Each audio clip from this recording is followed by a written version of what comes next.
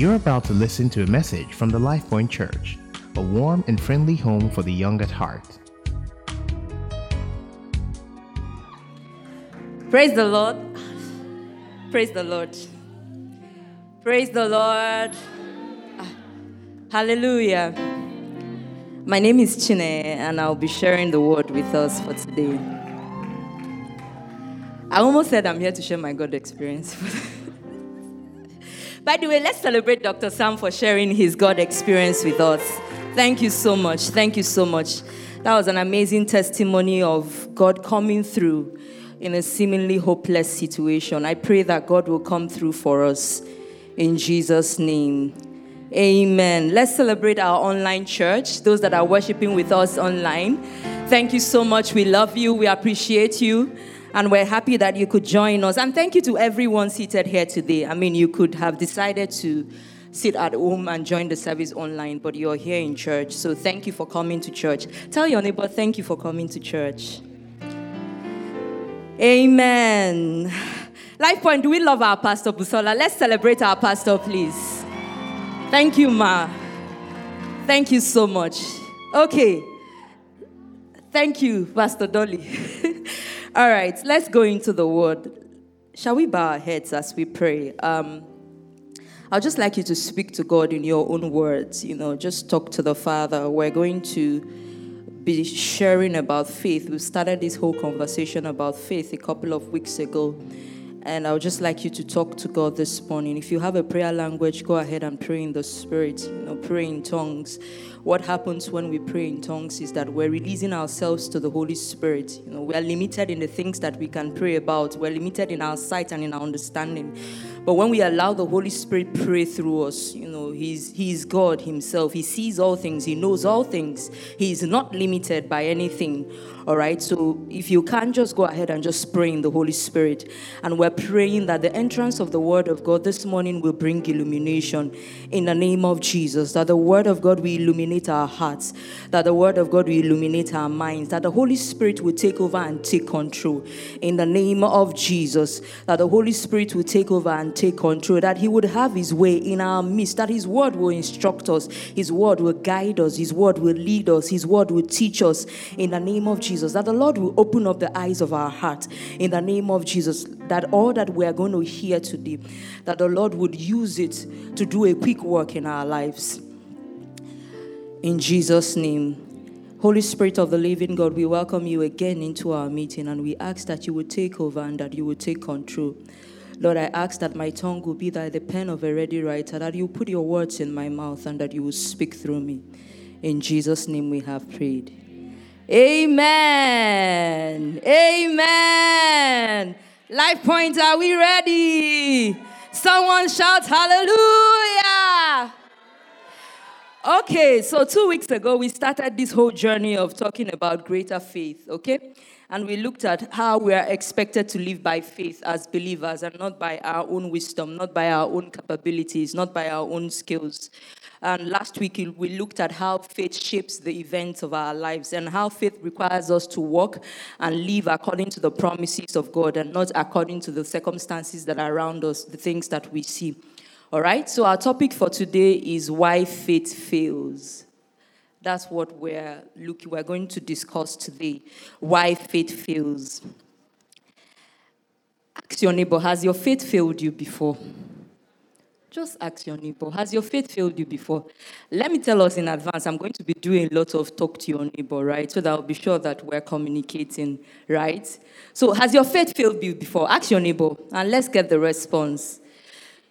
All right, so I have a couple of examples of circumstances where my faith has failed me before. I was going to share an example of a story that somehow involves us now, but let's leave it. Let's not have that conversation today because, we know what the summary will be, right?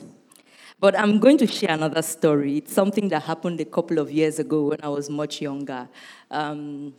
So I'm an Igbo girl, proudly. And growing up, we had this thing at home where we used to go home every Christmas. We used to go to the village. Let me put it like that. Yeah, we used to go to the village every Christmas. So wherever you were, you would come back. My dad would come back, all those that were not in the house, everyone will come back, and then we'll go home, go to the village for Christmas. After Christmas, New Year, eat your rice, see your cousins, go out, attend weddings, festivities, whatever, and then enter the car and come back to our family house is in Onitsha. Then we'll go back to Onitsha. And usually what happens is that when we get home, my mom is the chief disciplinarian of the house.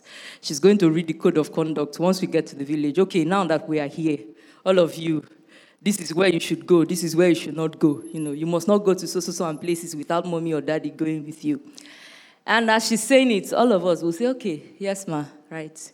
What we are going to do is in our hearts, right? So we'll just wait. When mommy and daddy goes, everybody, oh yeah, just enter your corner and go to wherever you want to go to. But make sure that you come back to the house before mommy gets back, right? I'm a good child. I don't used to follow them to go. I used to stay at home, right? And they will go. Me, I'll just stay in the house. Yeah. Then one day, one certain day, the day I decided to eventually go out. Remembering the story now, it's okay. I'll continue. So, my mom saw my elder sister somewhere, and when she got back home, she lined all of us. I can never forget. She lined us up. She brought out the cane.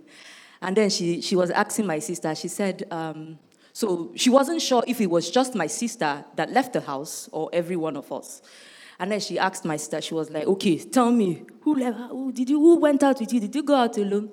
My sister, lock up. She's a strong girl. Meanwhile, I was already shaking. I don't like to be flogged. That's the truth. And then my mom, of course, she knew that. And then she turned and she focused on me. And then she called me and she said, tell me the truth. I will not flog you. I said, okay, wait now. You people be calming down. Be calming down. It's my mommy. I trust mommy. I believe mommy. She said she would not flog me. And that's how I opened my mouth wide. And the confessions flew out of my mouth. And when I finished, I said, okay. She said, okay.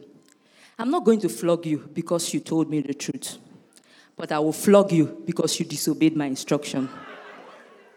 Finally, all of us collected the cane. So, that's my classic example of a moment where my faith failed me. Yeah, I just wanted us to as an aside, yes. But, talking about faith and talking about how why faith fails, I'm sure a number of us here, we have examples, of instances where we have hoped or believed. Faith is the substance of things hoped for, the evidence of things not seen. I'm sure that we've had examples of where we had believed for something, and it seemed like it didn't fail. For something to fail, it means that it didn't get the desired result, right? We didn't get the desired outcome. So what then can make faith fail? What makes faith fail? Proverbs chapter 3, from verse 5 to 7. Multimedia, can you help me put up the New Living Translation, NLT? We're looking at what can make faith fail. And the number one thing that I want us to look at is lack of absolute surrender to God. Lack of absolute surrender to God. Proverbs chapter 3, verse 5 to 7. Trust in the Lord with all your heart. Do not depend on your own understanding. Seek him in all you do, and he will show you which paths to take.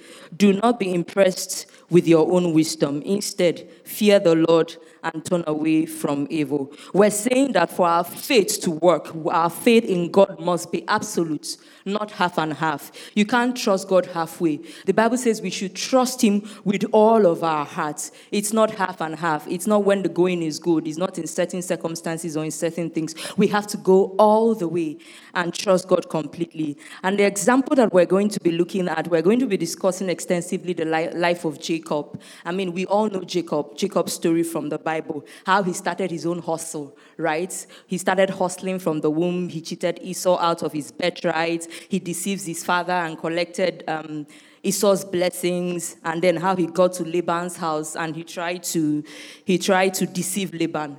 But he did not know that Laban was his senior brother in the deception game, right? And eventually he ended up working 14 years instead of 7 years for the woman that he wanted to marry. I mean, all through Jacob's life, we see all of his struggles. We see all of the things that Jacob did in the name of hustling, right? That's a common term in the world today. Just like we do a number of things in the name of hustling. What do they call it? Yahoo. All of those things that people do, all those Ponzi schemes, they'll tell you that invest 1,000 naira today and in 3 hours you're going to get 500,000 naira. How?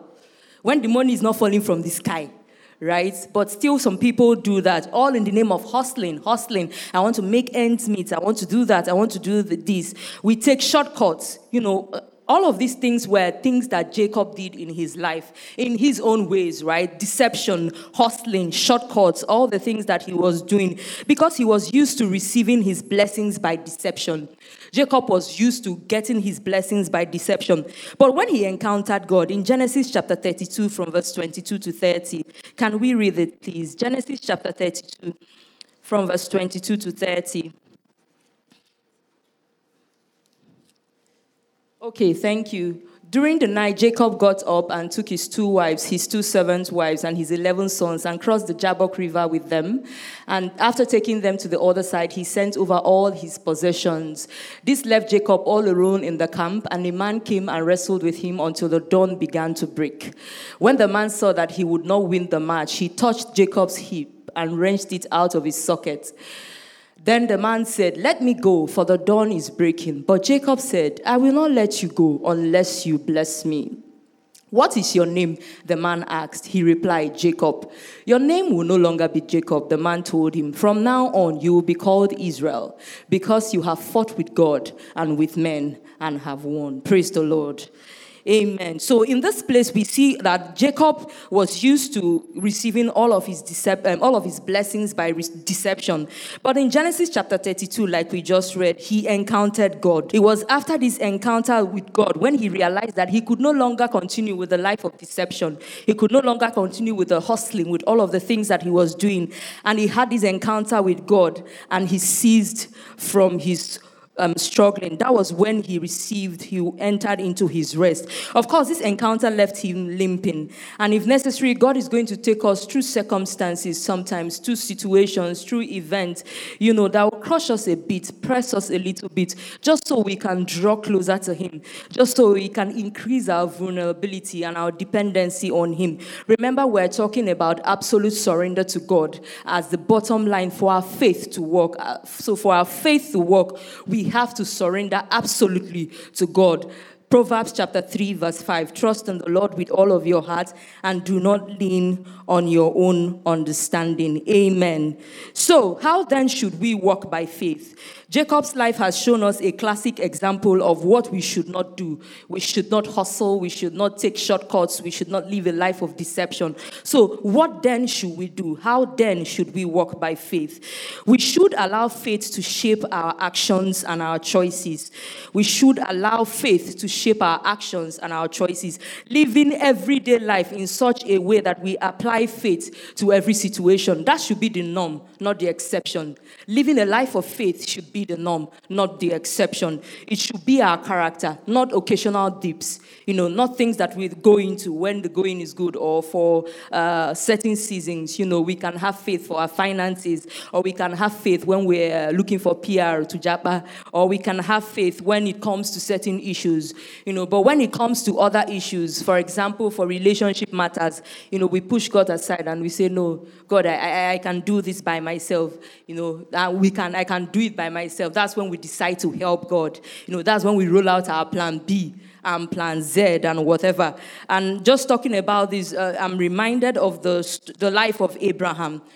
Abraham, we all know Abraham. God gave him the promise in Genesis chapter 12 that he was going to make his descendants great, his descendants were going to be many, and all of that. All of the promises that God gave him in Genesis chapter 12.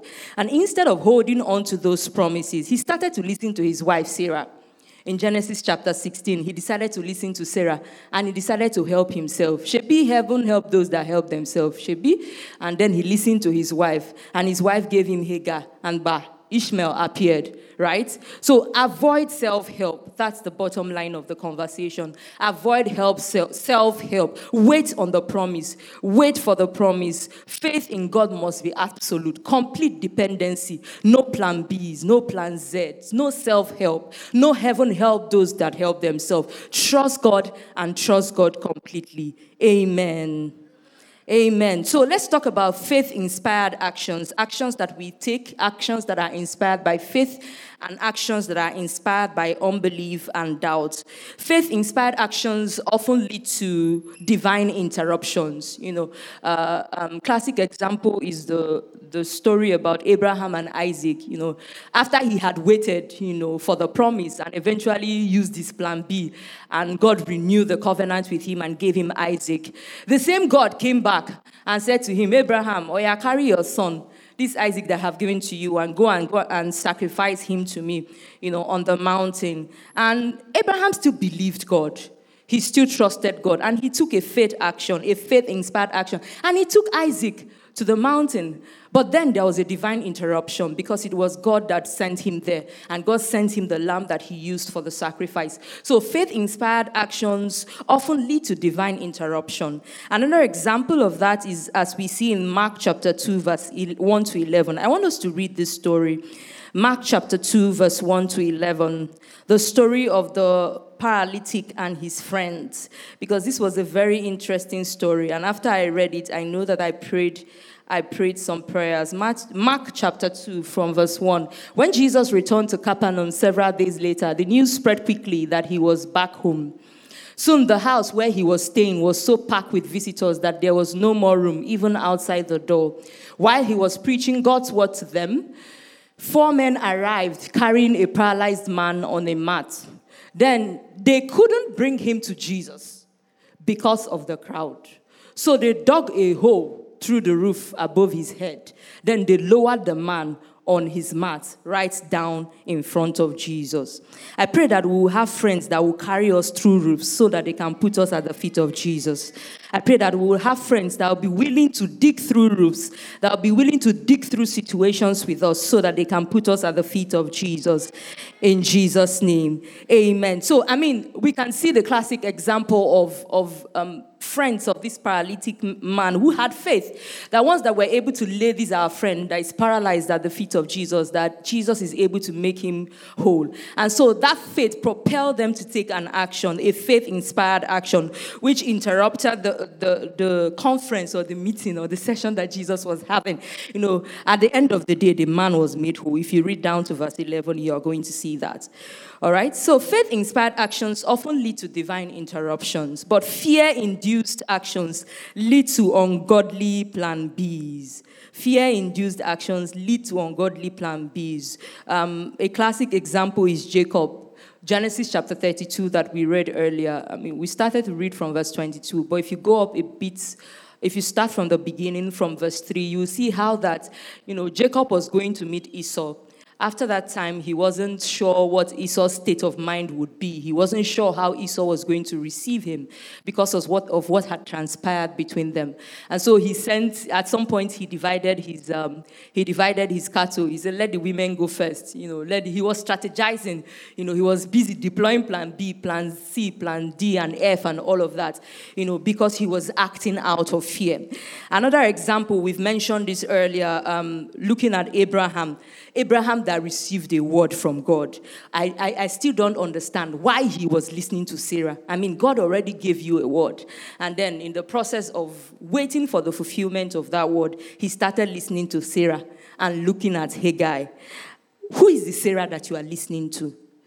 Who is the Hagar that you are looking at? Because Hagar was a plan B. What's that plan B option that you have? Who is that Hagar that you're looking at, that it's not a godly option? That that it is not a godly option. Who is the Sarah you're listening to, and who is the Hagar that you're looking at? We're going back to Proverbs 3 verse 5. Trust the Lord with all of your heart and lean not onto your own understanding. Faith has to be absolute surrender in God. Amen. Amen. So, what is inspiring your actions? We've looked at faith-inspired actions and fear-induced actions. So, is it faith Is it faith that is inspiring your actions, or are you acting out of fear? And let me just mention this quickly because I know I mentioned relocation earlier. Relocation can actually be a faith-induced action if it is God that is leading you to do it. In Genesis chapter 12, we see how God led Abraham. God said to Abraham, leave your father and your mother and the land which you have known to the place that I will show you. And Abraham obeyed, and we saw all of the blessings that happened afterwards. So if you are planning to relocation, my question is that a faith-inspired action, or is it social media that is inspiring you? Right? So, and I'll just drop it here in Esther chapter 4, verse 14, where Mordecai was saying to Esther, yet who knows whether you have been placed in the kingdom for such a time as this, okay? And so I'm just saying that to someone here who knows do you know whether you have been placed in the Life Point Church for such a time as this? Do you know whether you have been placed in Nigeria for such a time as this? Amen. A Time As This, that was the title of the drama production we did sometime, right? Yes, I remember a couple of years ago, an adaptation of the life of Esther. Maybe someday we're going to do an adaptation of the life of someone. Folabi, for instance, yeah. Maybe someday we'll do a drama production. That will be an adaptation of his life because he's a man of faith, yeah? And all of the faith actions that he took in his journey. Amen. Okay, so we've talked about, what causes faith to fail, and we've said that it's when we do not have absolute surrender in God, and we've looked at how we can make our faith work, and that's by applying our faith in everything that we do, letting our faith be our character and not a one-off dip that we take. Let's now look at the framework for the faith work. The framework for the faith work. There are 4 elements of the framework for the faith work. And when we take our faith journey, when we live our life of faith by this framework, our faith will thrive. And the first one is acting on instructions from God. Acting on instructions from God as contained in the scripture. Acting on instructions from God. The Bible says, be ye what? Doers of the word of God. So faith comes by hearing, right? But as we hear, what do we do? As we hear, seeds are planted in our hearts. As we're hearing the word of God now, seeds are planted in our hearts. What do we do with these seeds? What do we do when we read the word of God and seeds are planted in our hearts? We need to action them. Right? We need to act them out. When we go to the hospital and we're told that we're going to do a procedure and we speak to the specialist or whoever is in charge, the first question that we ask is, how many times have you performed this, right? Because you want to be sure that the person knows what they are doing. So I'm asking us today, how many times have you performed the word of God? The scripture that you read, Psalm 1, Psalm 23, all of those scriptures that we read, how many times have you performed them? How many times have you actioned them? How many times have you done them? Have you lived them out? How many times have you practiced them? Are we just consumers? How do they say that thing again? Inflow. It just flows in, and we don't action them. We don't leave them out. All right. So make sure that you act out. Make sure that you perform. Make sure that you leave out all the instructions as contained in the scriptures. And number 2 is acting on specific instruction from God. Acting on specific instruction from the Holy Spirit to you. All right. The first one is acting on instructions as contained in the scriptures, aka the logos of the word. And the second one is acting on specific instructions received from God to you, aka the rhema. So there are specific instructions to you, to specific individuals. All right? And we're going to read Habakkuk chapter 2. I'll just read this quickly. Habakkuk chapter 2. From verse 1, it says, I will climb up to my watchtower and will stand at my guard post. There I will wait to see what the Lord says. Then the Lord said to me, write my answer plainly on tablets so that a runner can carry the correct message to them. The vision is for a future time. It describes the end and it will be fulfilled. If it seems slow in coming, wait patiently, for it will surely take place. It will not be delayed. Tell your neighbor, wait patiently. It will surely take place. Wait on the Lord. Amen. So we're talking about acting on specific instructions from the Holy Spirit. And the Habakkuk is saying here that I will watch, I will climb up to my watchtower, stand at my post. He's talking about a posture. And I will wait to see what the Lord will say to me. So I am watching, I am waiting to see what the Lord will say to me. So what do you see?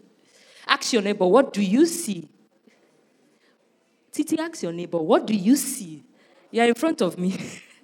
Amen.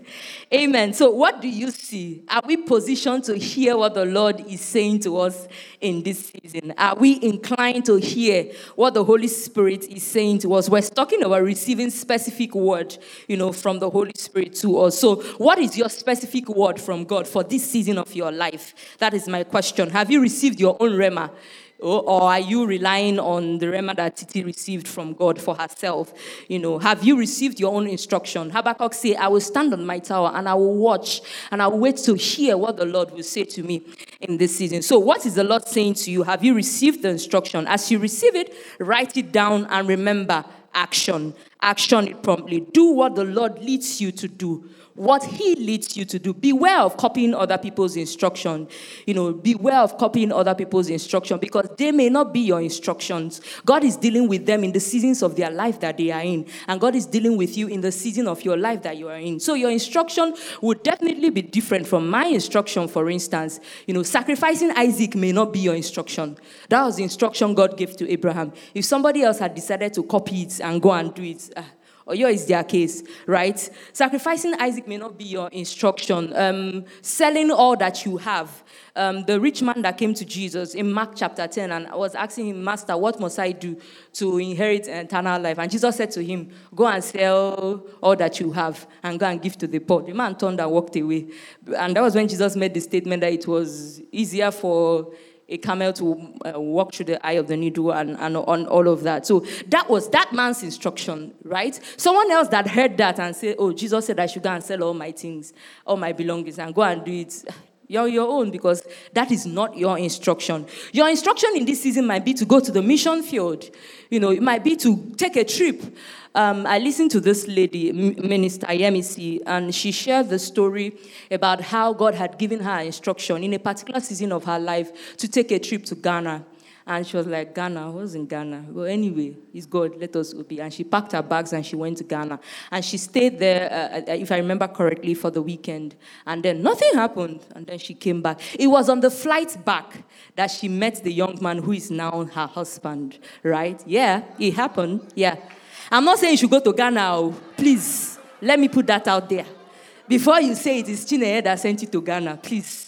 Let's balance that out quickly, right? But my point is, be sure that you receive your own instruction from God, your specific instruction. Not Chineye's instruction, not Titi's instruction, not Folabi's instruction, but your own instruction, tailored for you, specific to you, customized for you. Because God knows the season of life that you're in. He's the one that sees the end from the beginning. He knows how to take you through the process and bring you to that expected end. Jeremiah 29:11, I know the thoughts that I think towards you. They are thoughts of good and not of evil, to give you a hope and a future. He knows the future.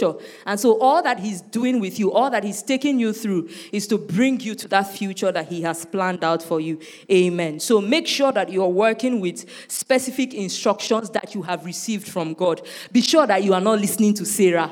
Please don't be like Abraham and listen to Sarah, because Sarah will suggest, hey guy, and that will end up in plan B, ungodly plan B. All right? So be sure that you're listening to the Holy Spirit. And that's why Habakkuk reminds us to take a posture of inclining our ears, a posture of listening to hear what the Lord is saying. Amen. We're still talking about the framework for the faith walk, and we've talked about one, actioning instructions that are based on the Word of God as contained in the Scriptures. The second one is actioning instructions as received from the Holy Spirit, specific to us. And the third one is to be sure that we are not acting out of emotional pressure or psychological pressure, essentially any form of pressure. Is anybody pressuring you? Ask your neighbor, who is pressuring you? Who is choking you? Is anybody choking you? Is anybody pressuring you? So be sure that whatever actions that you are taking, they are not out of haste. They are not out of competition. It's not because you want to compete with somebody on IG. It's not because you saw something in someone's stories and you want to compete, right? It should be because it's not out of emotional or psychological pressure or any form of pressure whatsoever. Amen. Philippians chapter 4 from verse 6. I'd like us to read that. Philippians chapter 4, verse 6 to 7. And that will take us out of the third framework and into the fourth one. Remember, I said that we have 4 frameworks. Thank you. Don't worry about anything. Instead, pray about everything. Can you give us the New King James Version, since we're talking about being anxious? Thank you. Thank you so much, Multimedia. Be anxious for nothing, but in everything by prayer and supplication with thanksgiving. Let your requests be made known to God. And the peace of God, which surpasses all human understanding, will guard your hearts and your mind through Christ Jesus. Amen. So be anxious for nothing. That's what the scripture says. And then, please, put it back up. Thank you. Thank you. Verse 6, please. I wanted to reference the verse that talked about Thanksgiving. Verse 6. Thank you. Thank you. Be anxious for nothing, but in everything by prayer and supplication with thanksgiving, right? With thanksgiving. So that is our fourth framework, thanksgiving, having the attitude of gratitude. So after you have actioned the instructions that you have received from the Word of God as contained in the scriptures, the Logos, and then you have received specific instructions for your season, that's the Rhema, and you have actioned that, and you're sure that your action is not inspired by anxiety or pressure or any form of competition. The fourth framework is thanksgiving. Maintain an attitude of gratitude. So what gratitude does is that it gives us peace and it allows us to hear clearly what God is saying to us. For me, thanksgiving takes me through the noise. After I have done all of the things and I come to that place of thanksgiving, it's like that place of peace. It's like that place of, God, I have done my path. Now I'm going to get out of the way, right? And let you do your own path. All right? So that's what we should do. So number 1, we should action all of the Word of God as contained in the scriptures. As we read them, we believe them, and we action them. We are not consumers, all right? We perform, we live out all that we hear. And number 2, we receive those words, we note them down, and we act them out. And number 3, our faith actions are inspired by faith. They are not inspired by pressure. They are not inspired by anxiety or competition or anything. And after we have done all of these things, we thank God. We go into an attitude of gratitude and we thank God because we know that He has already begun the work. Amen. Amen. When we speak about faith, when I checked faith in the dictionary, I saw that faith was classed as a noun. But I think that actually faith is a verb because faith is a call to action. All right? When we're saying have faith, it's a call for you to do something. It's a call to action. It's a call for you to act out, to action essentially. Okay, so we have an assignment. Yes. And this assignment, we are going to submit it to Caleb. Is Caleb in church? Mr. Caleb, please collect all our assignments and tell us who took the first position by next week. All right? So the assignment is that I want us to look at the 2 big decisions that we've made recently. So in our lives, decisions that we've made concerning our careers, concerning our relationships, concerning our families. The last 2-3 decisions that you have made. And I want you to take it through this framework of faith that we have talked about. Take it through the 4 elements of the framework of faith that we have talked about. So this decision that I made, was it in accordance with the Word of God? Did I act out this decision? Did I make this decision? Is it in accordance with the Word of God for me? All right. Did I receive a specific instruction, a specific rhema from the Holy Spirit to me concerning this decision? This decision that I made, was it out of pressure or was it out of anxiety or was it from a place of competition? And did I thank God after I have made this decision with the understanding that I have done my path and I need to get out of the way for God to do His part? So when you have looked through, when you have taken the decisions through these 4 elements of the framework, if everything is not aligned, it means that essentially for the next decision or the next bold move that you're going to take or the next faith action that you're going to take, you know exactly what to do differently, right? Are we together? Are we together? Okay, praise the Lord. Has someone been blessed? Has someone been blessed? Amen. Amen. Praise the Lord. Thank you for listening to a message from the LifePoint Church. To download more free messages, please visit www.soundcloud.com/LifePointNG.